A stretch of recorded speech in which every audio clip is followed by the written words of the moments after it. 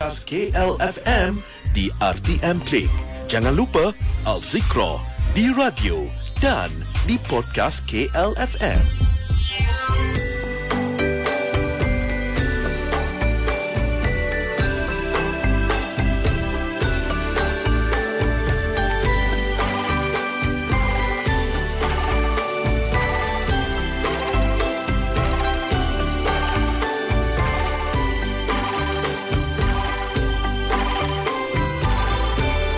Sekali lagi, Assalamualaikum warahmatullahi wabarakatuh. Tepat pukul 6.45 pagi dalam Rentak Pagi KL. Kita teruskan lagi dengan pengajian Al-Zikra kita. Kita mulakan untuk hari ini bersama dengan yang bahagia Ustaz Muhadir Haji Jol. Assalamualaikum warahmatullahi wabarakatuh, Ustaz. Waalaikumsalam warahmatullahi wabarakatuh. Baik, Alhamdulillah Ustaz, kita mulakan pengajian Al-Zikra dengan pimpinan bacaan doa. Silakan Ustaz. Baik, bismillahirrahmanirrahim. Alhamdulillahirabbil alamin. Wassalatu wassalamu ala asyrafil anbiya'i wal mursalin wa ala alihi wa sahbihi ajma'in. Amin. Allahumma aftah alaina hikmataka wa anshur alaina min khazain rahmatika ya arhamar rahimin. Rabbi shrah lana sudurana wa yassir lana umurana wa halul 'uqdatan min alsinatina yafqahu aqwalana. ولا حول ولا قوة إلا بالله العلي العظيم ولا حول ولا قوة إلا بالله العلي العظيم ولا حول ولا قوة إلا بالله العلي العظيم. اللهم انصر المجاهدين والمسلمين في فلسطين برحمتك يا أرحم الراحمين. وصلى الله على سيدنا محمد وعلى آله وصحبه أجمعين والحمد لله رب العالمين. السلام عليكم ورحمة الله وبركاته. وعليكم السلام ورحمة الله. ومرحبا بوصية رسول الله صلى الله عليه وآله وصحبه وبارك وسلم. Syukran jazilan. Aiman yang baik hati sedang mendengar rancangan Zikra yang budiman yang dirahmati Allah Subhanahu wa taala. Bertemu dalam pengajian kitab Nasaihul Ibad karangan Al-Imam Al-Syekh Muhammad Nawawi Ibn Umar Al-Bintani. Sedikit kita mengimbau apa yang berlaku sekarang terhadap saudara-saudara Islam kita di bumi Palestin. Jangan kita lupa bagaimana mereka sekarang dalam keadaan yang menghadapi suasana yang sukar, dengan makanan, dengan bahan api, dengan rumah diruntuhkan, anak-anak meninggal, demikian orang tua dan sebagainya. Maka kita doa paling kurang di sujud yang terakhir setiap kali kita solat fardu baik, solat sunat baik, di sujud yang terakhir tu kita doalah macam doa yang saya bacakan tadi tu, Allahumma ansuril mujahidin wal muslimin fi Palestin. Ya Allah, bantulah orang Islam dan pejuang Islam di bumi Palestin. Kita kena sebut Palestin, jangan sebut Gaza. Kalau kita sebut Gaza, sebab ada satu lagi kawasan milik Palestin yang namanya West Bank tu, tepi barat tu. Jadi bila kita sebut Palestin, merangkumi semuanya. Jadi baca doa tu dalam hati, jangan disebut ketika sujud yang terakhir. Mudah-mudahan dengan doa kita itu Allah Subhanahu wa taala makbulkan permintaan. Walaupun kita mungkin orang yang biasa je, tetapi setiap kali kita sujud, di sujud yang terakhir sebelum kita nak duduk tahiyat akhir tu, dalam semua solat, bacalah dalam hati. Siapa yang tak boleh membacanya dengan bahasa Arab tadi tu, supaya kita jadi umat yang cakna dan yang concern. Itu juga tanda kita beriman. Jadi siapa yang tidak ada rasa macam ihsas, tidak sensitif, itu ditakuti imannya lemah. Baik, pagi ini kita akan sambung makalah yang ke-12.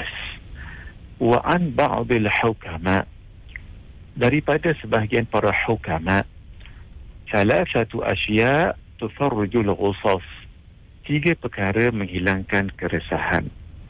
Zikrullah ta'ala, ingat kepada Allah ta'ala. Wa liqa'ul awliya'i, bertemu dengan para kekasih Allah, wali-wali Allah. Wa kalamul hukama, dan mendengar perkataan para hukama. Ini kita pelajari. Ada 3 perkara yang boleh menghilangkan keresahan, kesugulan, kesedihan hati. Satu, zikrullah, ingat kepada Allah.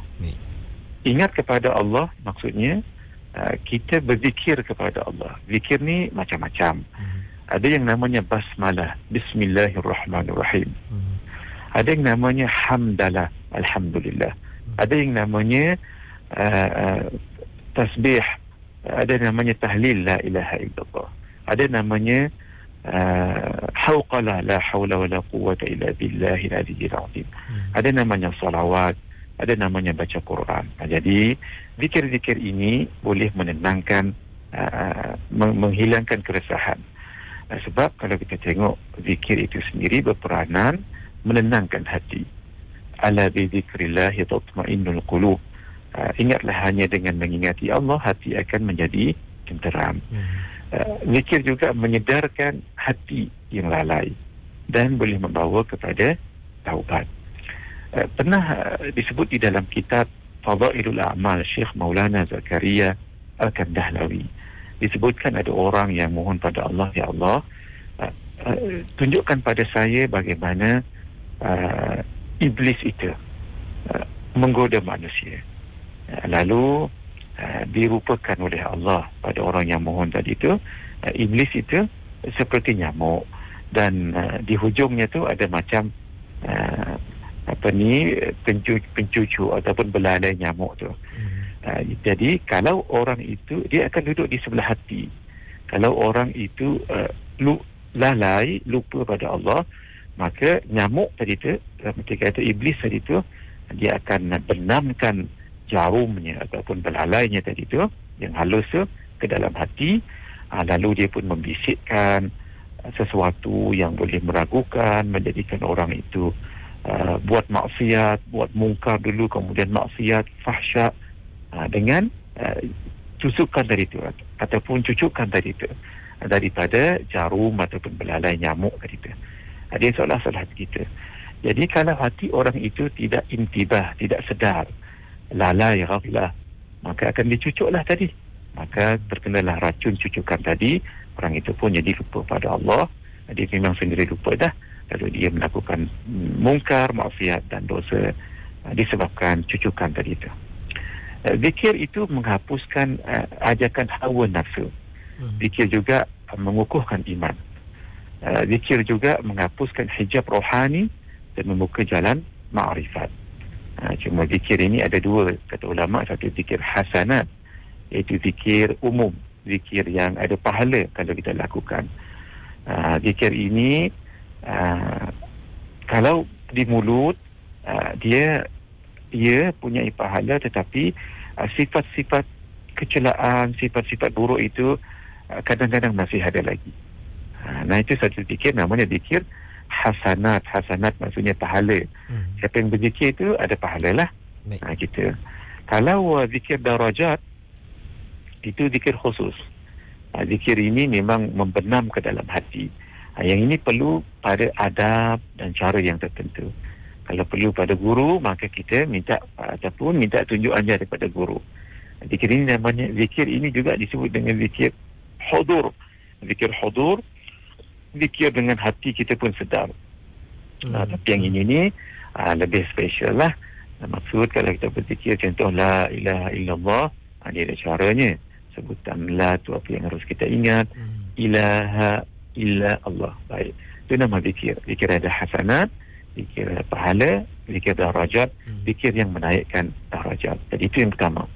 Jadi supaya hati kita itu dihilangkan keresahannya, banyak berzikir. Satu.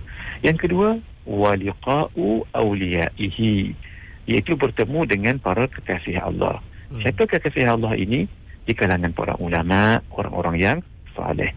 Kalau kita jumpa mereka, kita lihat wajah mereka pun dah tenang. Lihat kehidupan mereka biasa je, contoh duduk di kampung-kampung tapi tenang. Ada rahasianya itu, sebab mereka itu menjaga tanggungjawab dan adab mereka pada Allah. Itu para wali Allah. Dan yang ketiga, wa kalamu al-hukama, mendengar kalam hukama. Siapa hukama ini?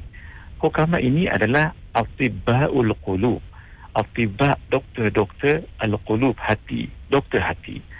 Kalau doktor yang biasa boleh merawat fizikal, contoh kalau kita luka dibagi obat, sakit, dia tahu. Tapi kalau doktor hati, kita kena pergi pada doktor hati. Inilah orang yang boleh menunjukkan jalan untuk kebaikan dunia dan akhirat. InsyaAllah kita akan sambung esok hari lagi dengan izin Allah. Hada wabillahi taufiq wal hidayah. Wassalamualaikum warahmatullahi wabarakatuh.